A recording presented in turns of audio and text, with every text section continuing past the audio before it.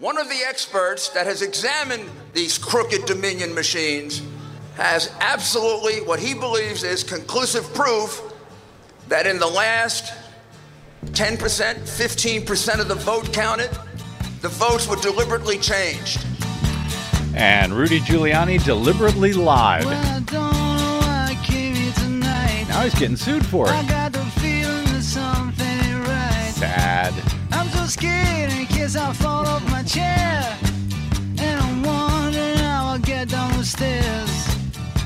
Clowns to the left of me, jokers to the right. Here I am, stuck in the middle with you. Yep. Yes, I'm stuck in the From middle Pacifica with you. Radio in Los Angeles, this is the BradCast that's heard on KPFK 90.7 FM in LA, 98.7 in Santa Barbara, 93.7 in San Diego, 99.5 FM in Ridgecrest and China Lake. We're also heard in Red Bluff and Redding, California on KFOI, Round Mountains KKRN, and Eureka's KGOE. Up in Oregon on the Central Coast on KYAQ, Cottage Grove's KSO, and Eugene's KEPW. In Lancaster, Pennsylvania on WLRI, Maui, Hawaii's KAKU. In Columbus, Ohio on WGRN. Palinville, New York's WLPP. In Rochester, New York on WRFZ.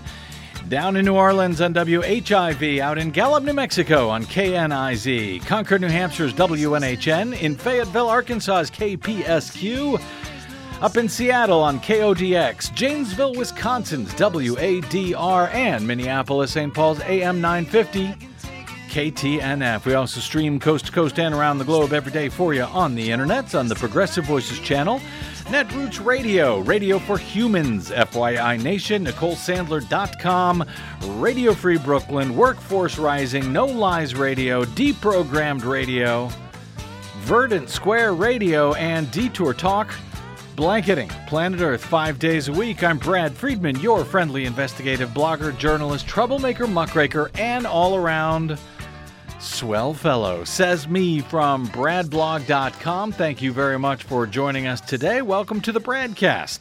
If you thought the news was somehow magically going to slow down now that Donald Trump is out of the White House, well, Lord hopes it will eventually. But today is apparently not that day. No, sadly no. Hi, Desi Doyen. Hi. You know what? I'm glad that we spent a lot of time talking about Joe Biden and his nascent efforts to begin rolling back and reversing the most egregious excesses of the Trump era, as well as to begin pushing forward through about 27 different executive orders signed in just last week, in just his first 2.5 days on the job. Glad we talked about that, a lot of Joe Biden on Friday's BradCast. I had actually hoped to open up the phones on today's show to discuss some of that and to take the temperature of our listeners and how they thought things were going out of the starting gate for Mr. Biden. And if time allows, we may do a bit of that today. For the record, if you want to write it down, our phone number is 818-985-5735, 818-985-5735. If you'd like to queue up on the premise, perhaps the dubious premise, Desi, that I might be able to get to some calls today. But oh boy, it was, even as we go to air right now, the news is still breaking. The House is said to be delivering the articles of impeachment to the Senate. But, you know, it was just minutes after we got off the air from our Friday show that stuff started breaking like crazy, and it has not stopped. It did not stop over the weekend. It hasn't stopped today by a long shot, so I'm just going to do my best to sort of dive in and see if we can get everyone caught up to what has been going on, what we have learned, and where things are still going in the still unraveling story of Donald Trump's even more astounding than we knew, even closer than we knew, attempt to steal the 2020 election from voters using, among other things, the levers of power available to him as president, which I should happily note here again, he mercifully no longer is. And with the loss of his considerable immunities he enjoyed while serving as president, there are, at least in theory, No more such immunities available to him beyond those afforded to your average rich white Republican citizen. But let's pick up where we left off. At the very end of Friday's show, which, by the way, you can always download along with every other show, an article that we have ever done or posted in our officially now, Desi Doyen, 17 years as of this week. Yes. Oh, my God. This is our anniversary week. 17 years? Yes. Ouch. It only feels like 70. Anyway, yes, it's our anniversary of troublemaking and muckraking and investigative reporting and broadcasting and otherwise covering all of this stuff. You can download our Friday show and all of the others at bradblog.com. Yes, we are an open book. Our shows, our stories are all there, are all free. We at least believe in transparency and independently verifiable evidence and reporting. So anyway, congratulations to us. That said, at the very end of Friday's show, news had just broken that the U.S. House would be delivering its article of impeachment for incitement of insurrection by Donald John Trump to the Senate on Monday, with a trial to begin possibly as early as Tuesday, unless the new Senate Majority Leader Chuck Schumer struck a deal with now Republican Minority Leader Mitch McConnell, which it appears they now have. And frankly, it's a deal that I don't think is going to help much for Donald Trump, for the now former and disgraced president in his second Senate impeachment trial. That trial is now set, it looks like, to begin the week of February 8th. So we will likely see actual formal proceedings, formal hearings begin the trial itself on February 9th, about 2 weeks from now. And based on just the stuff that broke over the past, 72 hours or so, the more hours that go by, the worse things are looking for that disgraced and former president at this point. So let's begin here for the moment. On Monday, the voting machine company Dominion Voting Systems sued former President Donald Trump's lawyer, Rudy Giuliani, for defamation, seeking $1.3 billion for what it describes as a months-long, quote, big lie about the company. Dominion had previously threatened to sue Giuliani, who subsequently doubled down on his false claims about the company, even after Dominion had already sued the pro-Trump lawyer Sidney Powell for the same amount of money and had sent warning letters to various right-wing media outlets and opinion hosts, so-called opinion hosts like Fox's Lou Dobbs and Fox's Sean Hannity and Fox's Janine Pirro, Fox's Maria Bartiromo, etc. And just for good measure, late last week, the company also sent a similar warning to wingnut pillow salesman Mike Lindell, the CEO of the My Pillow company, which actually likely has the $1.3 billion that Dominion has been filing suit and demanding so far against Powell and now Giuliani. If I am Mike Lindell at this point, I'm not sleeping well, no matter what pillow I'm actually using. Again and again in the suit filed on Monday, just as we have been repeatedly explaining on this show for the bulk of the past 2 months, Dominion notes that Rudy Giuliani was willing to go much further with his evidence-free fraud claims about the company in the court of public opinion, in the public sphere, than he was willing to go in the actual court of law, where lying can result in very serious penalties. If he actually had the evidence that the company had stolen the election for Joe Biden in some way, as he was repeating and lying over and over again, he would have included that evidence in his lawsuits. But he never did, because there is no such available known evidence. Period. Instead, he simply slandered and defamed the company on behalf of hoping to get a preemptive pardon, I guess, from Donald Trump, which, by the way, that never came, and in hopes of making money selling gold and medical supplement pills to seniors on his radio show and his podcast shows. So in its 107-page filing on Monday, Dominion alleges of Giuliani, quote, although he was willing to make false election fraud claims about Dominion and its voting machines in a court of law because he knew those, because he was unwilling to make false election fraud claims about Dominion and its voting machines in a court of law because he knew those allegations are false, he and his allies manufactured and disseminated the big lie, which foreseeably went viral and deceived millions of people into believing that Dominion had stolen their votes and fixed the election. The suit, filed, by the way, by one of the nation's top defamation attorneys that Dominion has hired, alleges that Giuliani knowingly and maliciously spread false information about Dominion for months for his own political and financial ends. The strategy began, in the suit's telling, even as election results were still rolling in. According to Axios, who quoted an Axios report that was quoted in the complaint itself, Giuliani laid out his plan in the early hours of November 4. The night of Election Day on November 3rd. He said, quote, there's no way Trump lost. This thing must have been stolen. He said, just say we won Michigan. Just say we won Georgia. Just say we won this election. Dominion later cited several instances of Giuliani using his YouTube show, ironically named, seriously, do you know what his YouTube show is called, Desi Doyen? No. Common Sense with Rudy Giuliani. Ironic.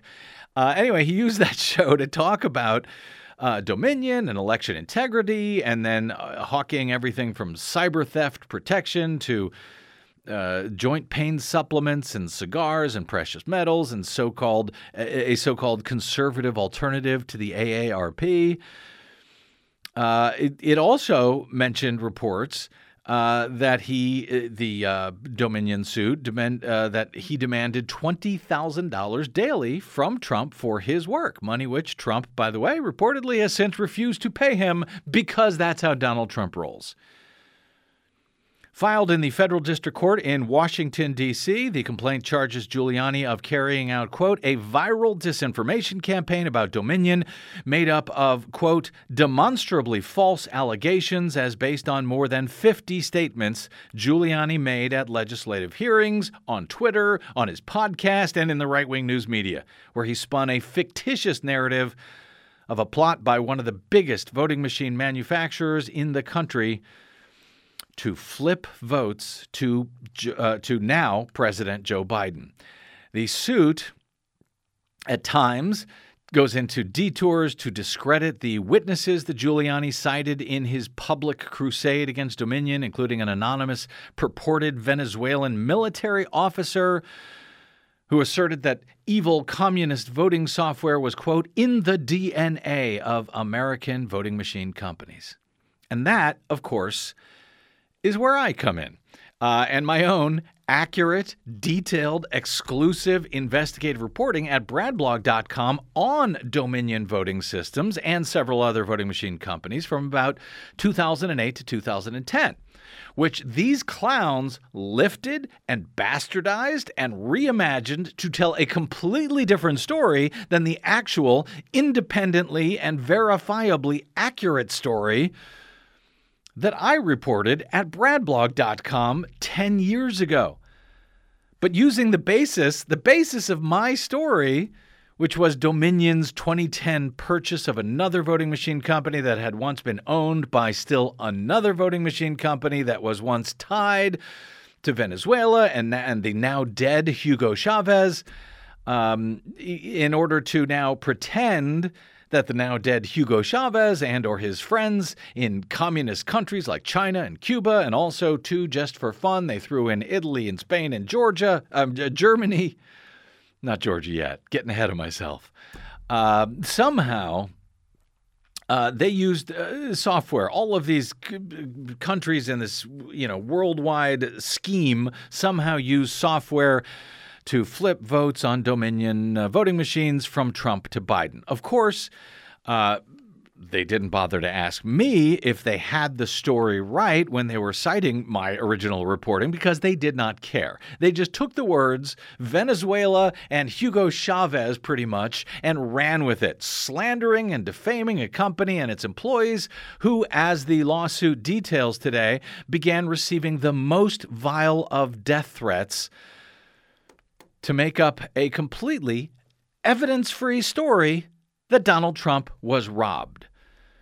Now, as I noted a few weeks ago when Sidney Powell was also sued by Dominion and when they sent threat letters about these suits to her, warning that these would be coming, they sent these letters to her, to Giuliani, to the wingnut media outlets, Fox News and Newsmax and OAN, all of whom had repeated all of these bogus claims.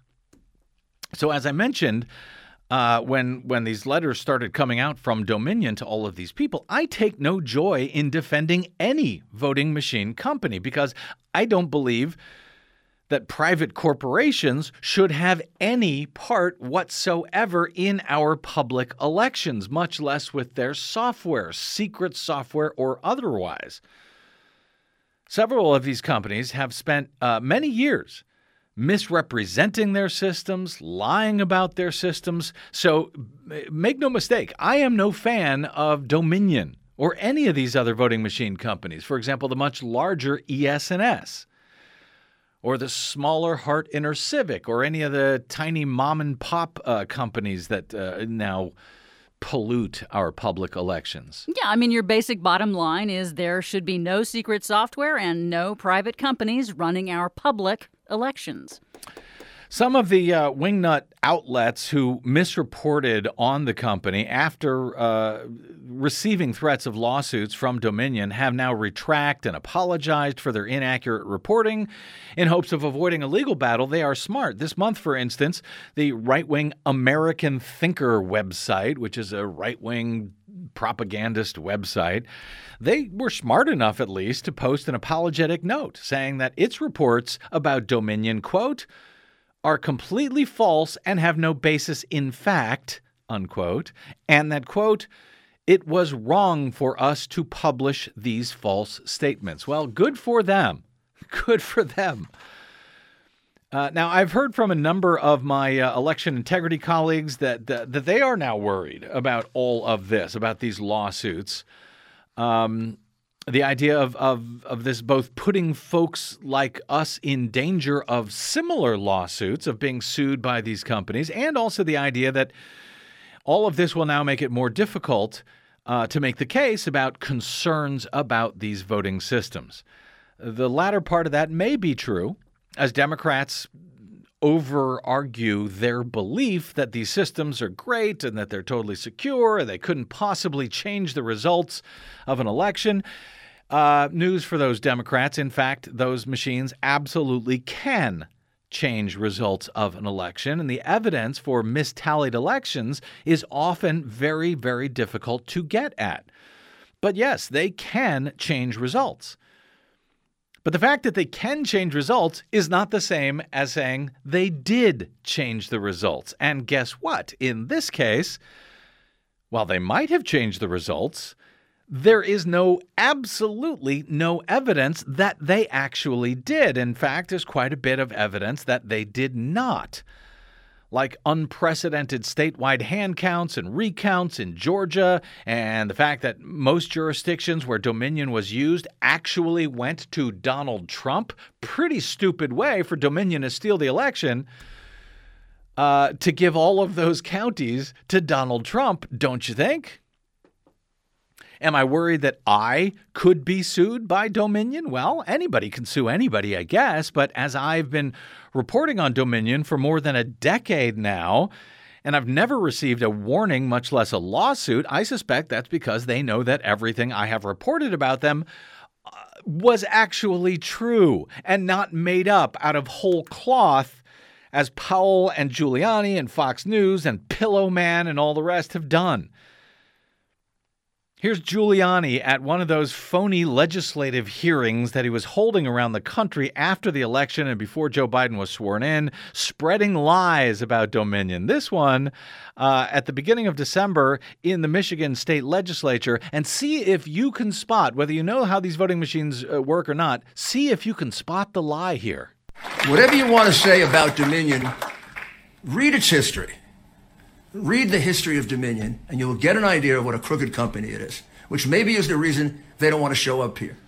They really don't want to tell you that the two of them that own it are Venezuelans, and they brought the two Smartmatic owners, they brought the two guys who are Canadians down to meet Chavez just 2 years ago. They don't want to tell you that. Well, yeah, maybe they don't want to tell you that because it is not true. And how do we know that? Well, if they met Hugo Chavez just 2 years ago, it must have been one hell of a gruesome meeting since Chavez had been dead for 5 years by that time. Never mind, you notice how he skipped from Dominion to Smartmatic, which is a completely different company that has nothing to do with any of the swing states. Smartmatic has only one contract in the U.S. For voting systems, and guess where it is? It's here in Los Angeles. Yes, the new unverifiable touchscreen voting systems used here in Los Angeles, which I have not heard the Trump campaign contest as of yet. That's the only place that Smartmatic has anything to do with American elections at this time, and yet somehow Rudy Giuliani is turning Dominion into Smartmatic so that he can claim that they were down there meeting with dead Hugo Chavez 2 years ago. So yes, I am delighted to see them sued, and I'm happy to testify on behalf of Dominion if they ever call me, although I doubt they will because I don't know that they would like what I have to say about their systems either. Although you can rest assured, at least I will tell the truth about them. Dominion weighed Giuliani's claims about election integrity against public records and those who came out vocally against the stolen election narrative. That would include, quote, reliable sources like Trump appointee Bill Barr, Trump appointee Chris Krebs, Georgia's Republican Governor Brian Kemp, Georgia's Republican Secretary of State Brad Raffensperger, federal judges, and 59 election security experts. By the way, some of those folks are anything but reliable sources. Still, you can't make stuff up, period. Which, I certainly know as a journalist, you would think as an attorney, which I guess Rudy Giuliani still is, you would think he would know. Using third-party Twitter analytics data, Dominion showed that Giuliani's assertions about the company reached potentially hundreds of millions of Americans. The company reprinted pages and pages of tweets and other comments from web users responding to things that Rudy was saying about Dominion's role in stealing Trump's rightful second term. They were levying appalling death threats that I cannot even read on this show from the lawsuit, frankly, or I would be fined dozens of times by the FCC. But these were death threats against Dominion and against its employees, its contractors.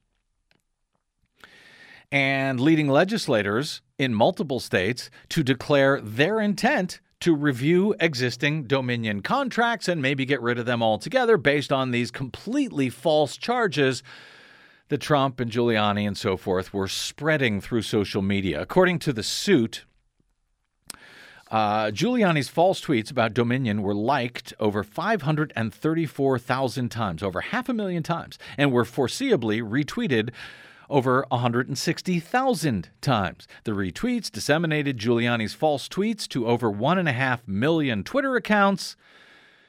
Based on the average followers and the number of retweets overall, Giuliani's false tweets about Dominion potentially reached more than 331 million Twitter accounts, or about the same number of accounts as the entire U.S. population.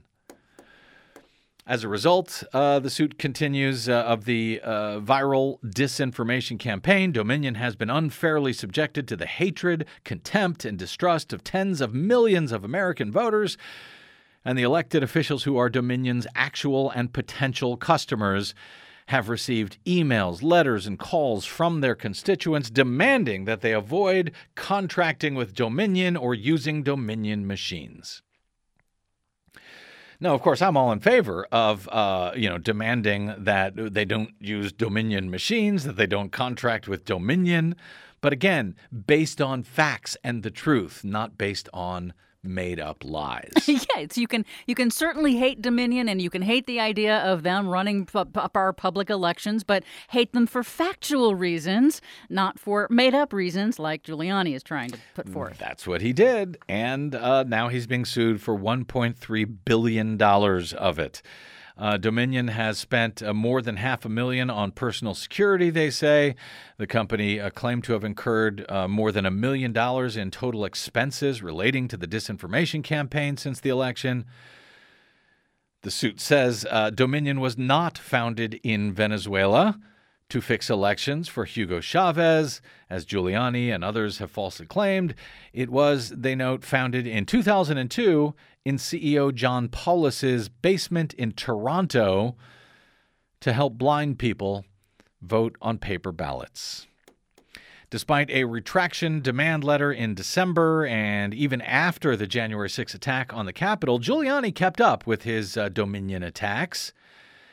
Indeed, to this day, he continues to double down on the big lie, Dominion concludes in their suit.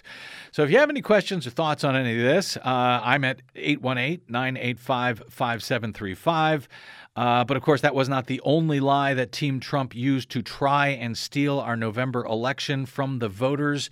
And as we have learned over the past few days, they got shockingly close to doing exactly that. Let me take a quick break here, and we will pick up at that point with this gobsmacking news we have learned over the weekend and now into today about just how close Trump actually was to pulling off this coup and stealing this election right in front of all of us. That's straight ahead on the BradCast. I'm Brad Friedman. Don't touch that dial.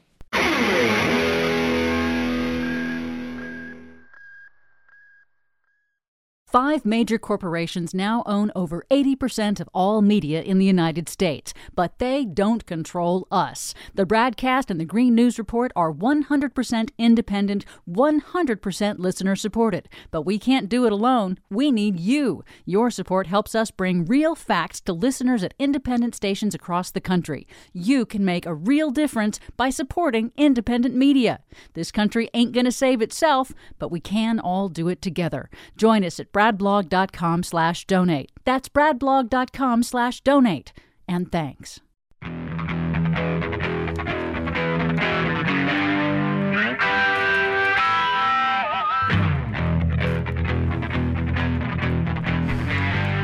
Oh, brother. Welcome back to the BradCast. Brad Friedman from bradblog.com. All right, let's pick up where we are. So Rudy Giuliani is now facing a $1.3 billion lawsuit for having lied about the voting machine company Dominion.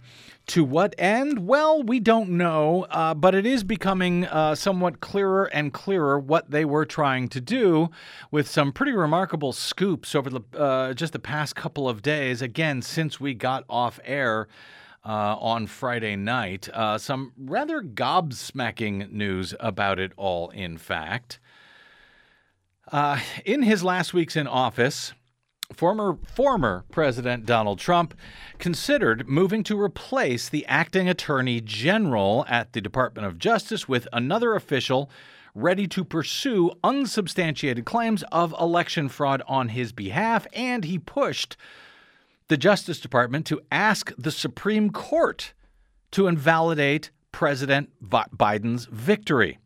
That, according to reporting this weekend from Rupert Murdoch's Wall Street Journal. Those efforts failed due to pushback from his own appointees in the DOJ, who refused to file what they viewed as a legally baseless lawsuit in the Supreme Court. Later, other senior department officials threatened to resign en masse should Trump fire then Acting Attorney General Jeffrey Rosen, according to several people familiar with the discussion, and an original gobsmacking report from the New York Times on Friday night. Now, we're talking about the acting attorney general that Trump came very close to firing was the one that Trump appointed to replace Bill Barr, who replaced his first attorney general, Jeff Sessions. And when Trump's corruption became so blatant that even Bill Barr could not abide it, Bill Barr left to be replaced by acting AG Rosen just weeks before the inauguration. And then Rosen was almost replaced, we have now learned, by yet another guy who reportedly was willing to do Trump's bidding with the DOJ to try and steal the election for Donald Trump. Senior department officials, including Rosen, former Attorney General Bill Barr, and former acting Solicitor General Jeffrey Wall, all refused to file the Supreme Court case. So Trump was pushing for this even while Bill Barr was still there. But they refused to file a case with the Supreme Court, concluding that there was no basis, none, to challenge the election outcome. A former administration official told the Wall Street Journal, quote, he wanted us, the United States, to sue one or more of the states directly in the Supreme Court. In other words, he wanted the Department of Justice to sue those states because their voters elected Joe Biden instead of Donald Trump.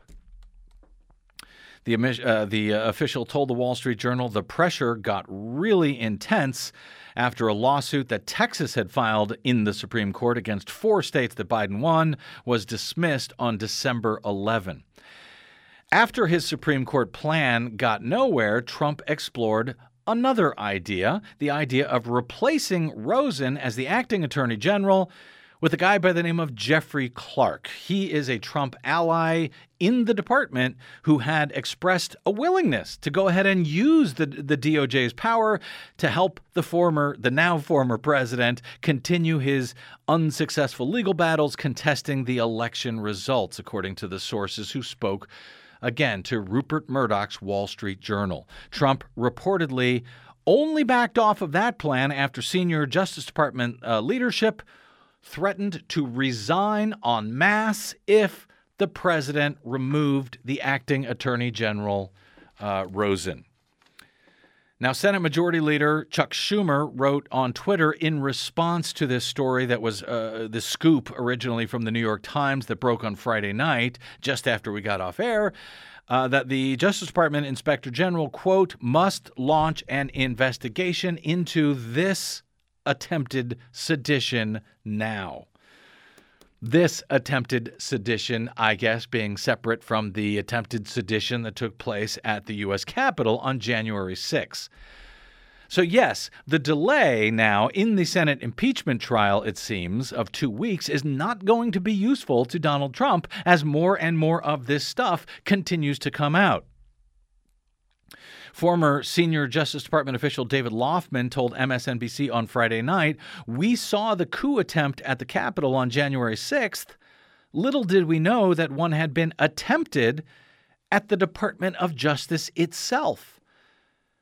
Trump and Clark, this was the guy who was a little bit lower on the rung below acting Attorney General Rosen. Trump and Clark had come up with a plan to get rid of Rosen, as the Times' Katie Brenner broke on Friday night, freeing them up to use the Justice Department's resources to somehow pressure Georgia state lawmakers to somehow void its presidential election results entirely. Now, how did they think they could do that? How did they think they could convince the state to just simply say, oh, our election results are void, never mind. We'll give our electoral college votes to Donald Trump. Well, I'll get to that in a moment after explaining what the Times' Katie Brenner actually reported on Friday night that was just as I said, gobsmacking. I need another word for gobsmacking, Des. I don't know. You Okay, got one I'll for look it me? up on the Check the thesaurus. thesaurus, please. Astounding, mind-blowing. All of those things, yes.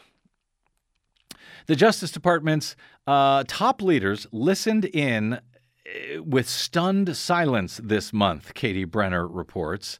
This month, one of their peers, they were told, had devised a plan with President Donald J. Trump to oust Jeffrey Rosen, Trump's acting attorney general, and wield the department's power in order to force Georgia state lawmakers to overturn the state's presidential election results. The unassuming lawyer who worked on the plan, that's Jeffrey Clark, he had been devising ways to cast doubt on the election results and to bolster Trump's continuing legal battles and pressure and the pressure on Georgia politicians. Because Rosen had refused the president's entreaties to carry out those plans, Trump was about to decide whether to fire Rosen and replace him with Clark at the very last minute so they could pull off this stunning coup. The department officials were convened on a conference call. They asked each other, what will you do if Mr. Rosen is dismissed? And the answer was unanimous. They all said that they would all resign. Their informal pact ultimately helped persuade Trump to keep Rosen in place, calculating that a furor over mass resignations at the DOJ, at the very top of the DOJ, would eclipse any attention on the baseless accusations of voter fraud that Donald Trump was making at the time. Trump's decision came only after Rosen and Clark made their competing cases to him in a bizarre White House meeting that officials compared with an episode of Trump's reality show, The Apprentice, albeit one that could prompt a constitutional crisis, as Benner notes. So he was play acting The Apprentice as president, with both of these Trump appointees at the DOJ in the White House, where, by the way, they shouldn't have even been in the first place. And there they are presenting their best case to Donald Trump in the boardroom as if it was the TV show to see if one of them would be fired or not, so that Trump could then use the DOJ and maybe his stolen and packed Supreme Court to try to steal the 2020 presidential election. That's how close all of this came to getting much, much worse. Just weeks ago. And I know it feels like Donald Trump is gone. We don't want to talk about him. It felt the very next day after he was gone, it felt like he had been gone for a month.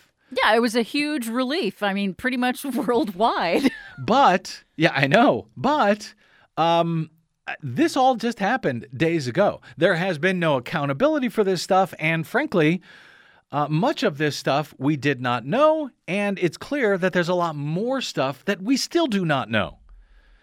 So in this meeting, Trump also pressed Rosen to appoint special counsels, including one who would look into, yes, Dominion voting systems, which Trump allies had falsely said was working with Venezuela to flip votes from Trump to Biden, and for which that company, Dominion, is now suing both Rudy Giuliani and Sidney Powell, each of them for $1.3 billion. After the New York Times story was published on Friday, Clark at the DOJ categorically denied that he had devised any plan to oust Rosen or to formulate recommendations for action based on factual inaccuracies gleaned from the internet. But as the Times reports, when Trump said on December 14 that Attorney General Bill Barr was leaving the department, officials thought that the new guy coming in, the acting Attorney General Rosen, would, have a little bit of time before he was pressed about these false voter fraud claims.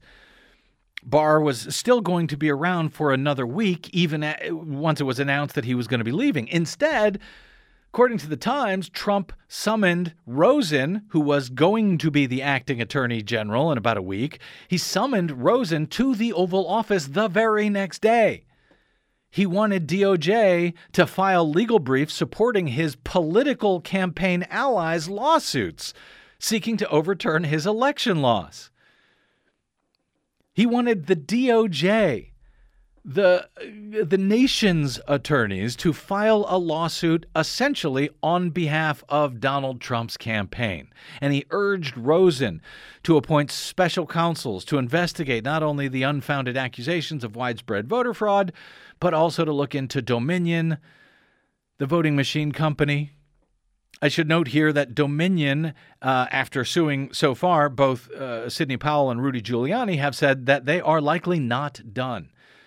And when they were asked whether they would sue Donald Trump himself, well, they have indicated that they are interested in suing anyone who has lied about the company and that they are now still looking at everybody who has done so. So, yes, Donald Trump could also see one of those $1.3 billion defamation suits coming his way soon as well.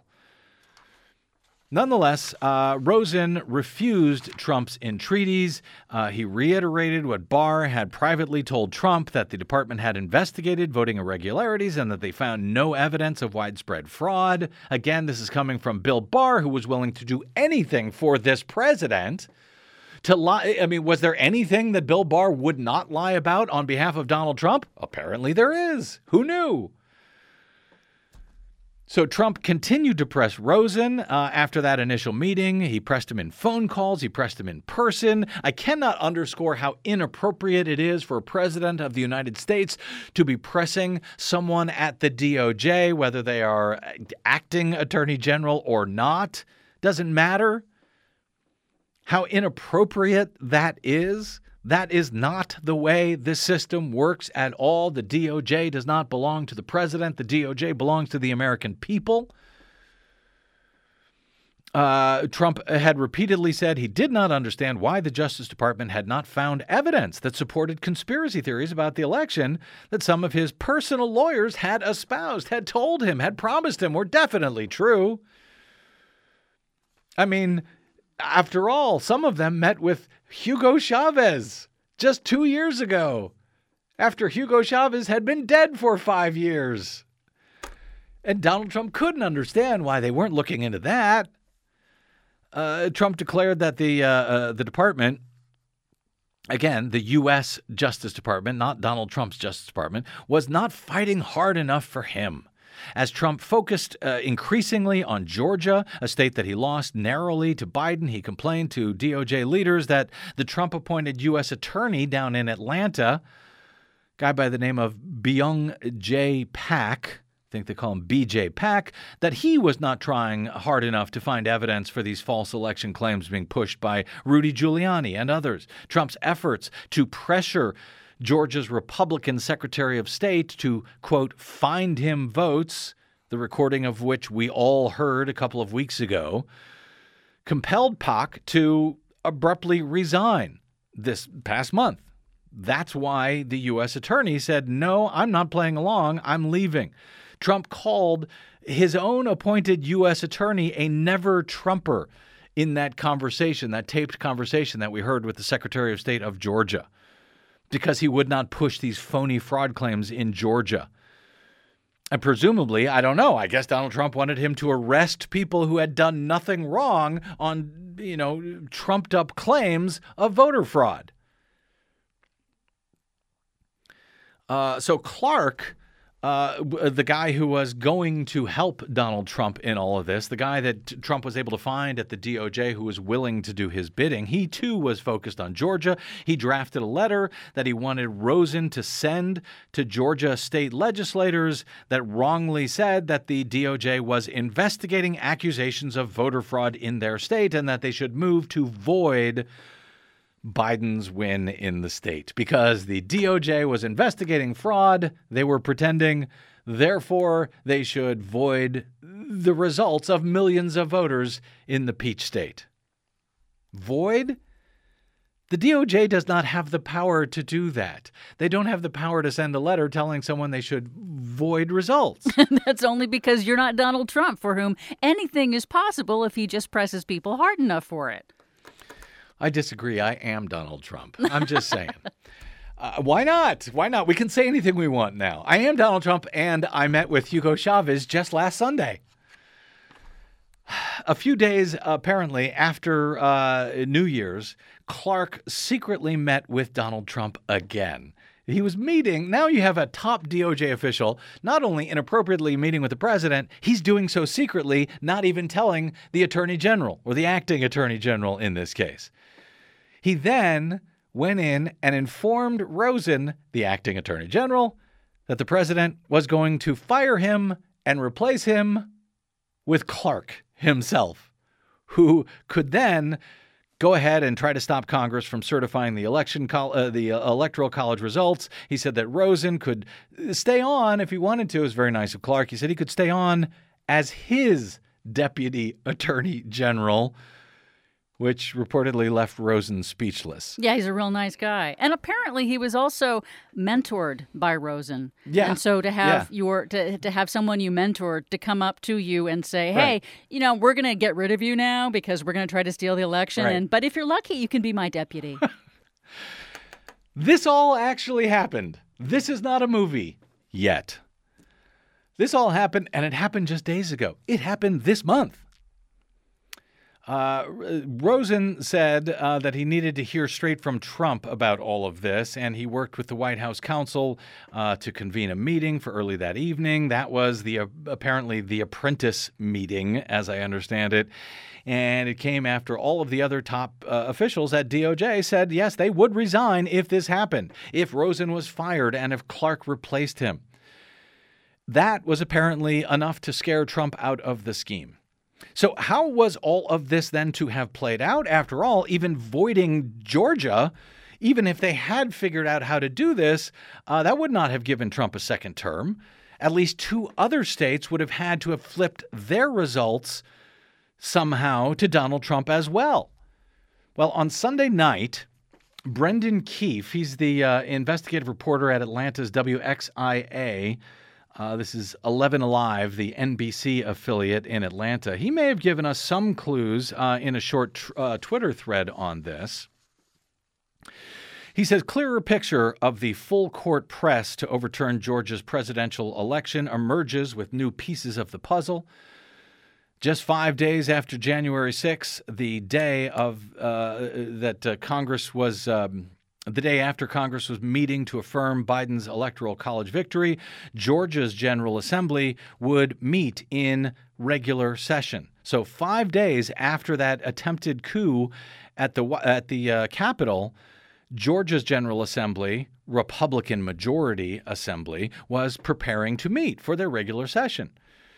Keefe reports that was the end game if Congress was able to delay the electoral college certification long enough. Just 5 days. Georgia's very Trumpy Republican governor, Brian Kemp, had refused Trump's supporters' demands to call a special session of the General Assembly, notes Keefe. So they had to wait till this regular session just 5 days later. Attempts by Trump to get Secretary of State Raffensperger to find 11,000 votes under threat of prosecution and previous cajoling from Senator Lindsey Graham, all of that had failed. B.J. Pack, the U.S. attorney in Atlanta, abruptly resigned the Monday after Trump had labeled his hand-picked federal prosecutor a never-Trumper on that call with Raffensperger. And now the DOJ Inspector General is investigating if Pack was forced out for failing to support the claims of election fraud, says Keefe. Because, of course, he was. A U.S. attorney does not just leave days before the end of a presidential term for fun. Oh, that's it. I'm done. New York Times detailed an attempt to remove the acting AG for refusing to send a letter to Georgia legislators. Keefe notes the draft letter falsely claimed that Justice was investigating election fraud. By the way, now open records requests have been filed, Freedom of Information Act requests for that letter, which exists somewhere, which we have yet to see. But that letter was drafted so that Georgia would somehow replace Biden electoral slate with Trump's electors. None of this would work unless the electoral vote certification on January 6th could somehow be delayed in Congress until Georgia's General Assembly session began on January 11, 5 days later. The January 6th insurrection, notes Keefe, delayed it for hours, but Giuliani called Alabama's new Republican Senator Tommy Tuberville during the siege to ask him to try to just slow everything down. But because Giuliani is so stupid, he called Utah Senator Mike Lee instead and left the message on his voicemail in the middle of the siege, trying to get Tuberville to block all of the states, as many as he could, to delay Electoral College certification for days, if possible. And now we know, in just 5 days, had they been able to slow it down with the insurrection and then repeatedly challenging the electoral votes in state after state, that they could delay it until Georgia's Republican legislature was set to go into a regular session, at which time, in theory, they would somehow vote to give the state's slate of electors to Donald Trump instead of Joe Biden, who actually won the electors in the state. Here's Giuliani on Senator Lee of Utah's voicemail, leaving a message for newly elected Senator Tuberville from Alabama, asking him to stall. Senator Tuberville, or I should say Coach Tuberville, this is Rudy Giuliani, President's lawyer. I'm calling you because I want to discuss with you how they're trying to rush this hearing and how we need you, our Republican friends, to try to just slow it down so we can get these legislatures to get more information to you. And I know they're reconvening at 8 tonight. But the only strategy we can follow is to object to numerous states and raise issues so that we get ourselves into tomorrow, ideally until the end of tomorrow. I know McConnell is doing everything he can to rush it, which is kind of a kick in the head, because it's one thing to oppose us. It's another thing not to give us a fair opportunity to contest it. He wants to try to get it down to only three states that we contest, whether there are 10 states that we contest, not 3.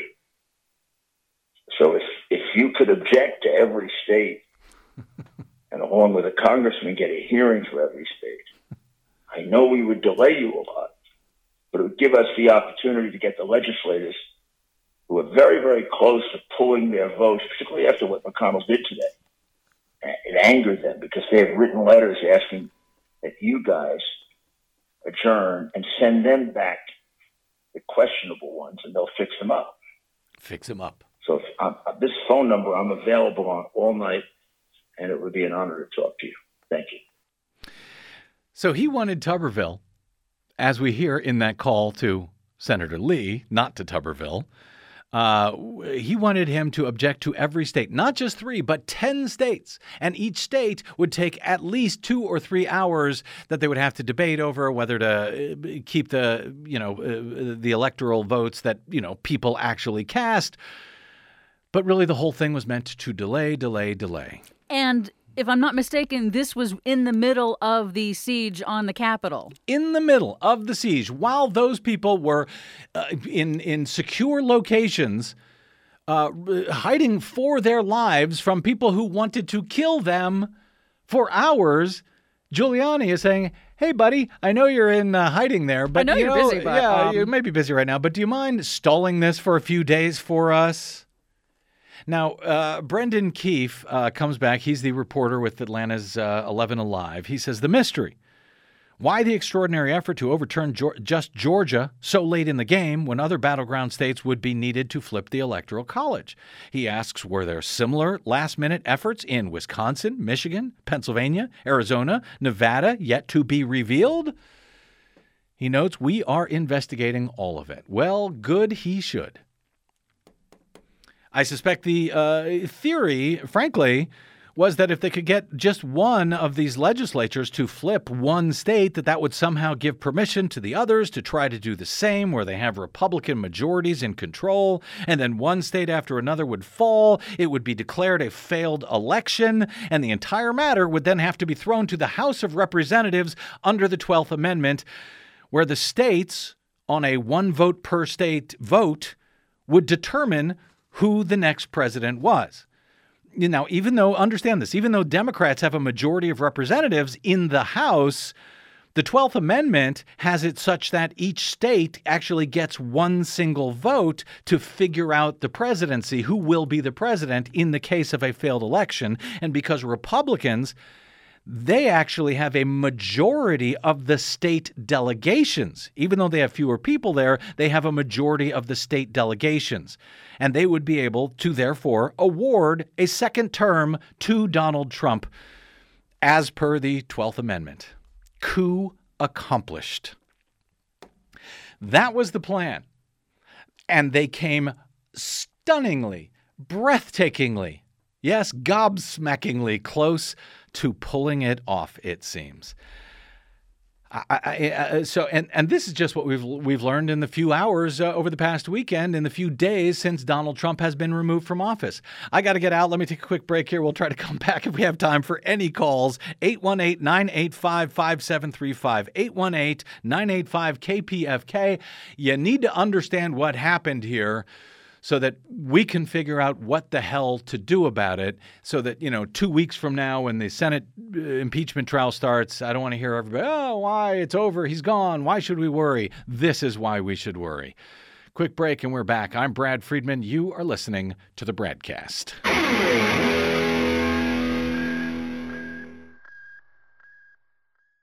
What the public hears on the public airwaves matters. At the BradCast, we do our best to bring you accurate news and analysis on the issues that actually matter, and we do it all independently, without corporate or political influence. But we can't do it without you, now more than ever. Please help us stay on your public airwaves by going to bradblog.com/donate to help keep us going. That's bradblog.com/donate. And thanks. Yeah, I know. Welcome back to the BradCast. Brad Friedman from bradblog.com. Yes, I know. I ran long. Running a little bit late. Yeah, which leaves us only.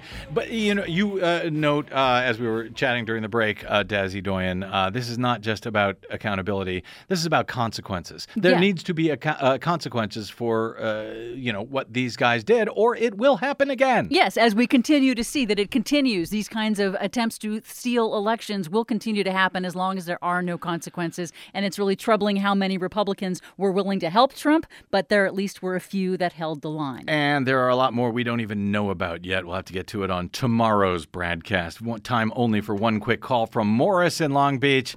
Hey, Mo, welcome back to the BradCast, sir. Got 15 seconds. Hit it. I just need 5, Brad. Anybody that lends their voice to Stop the Steal program, they should be arrested under the 14th Amendment, Section 3. Everybody says they defend the Constitution. Let's do it. Talk to you later. We're on it, Mo. Thank you very much, my friend. And thanks to our producer, Desi Doyen, and to my board operator, D'Angelo Jones, who's back with us today. Welcome back, D'Angelo. And to all of you for spending a portion of your day or night with us. If you missed any portion of today's show or any other, download it anytime for free at bradblog.com. You can drop me email if you want. I am BradCast at bradblog.com. And on the Facebooks and the Twitters, I am the Brad Blog. I will see you there until we see you here next time, hopefully tomorrow. I'm Brad Friedman. Good luck, world.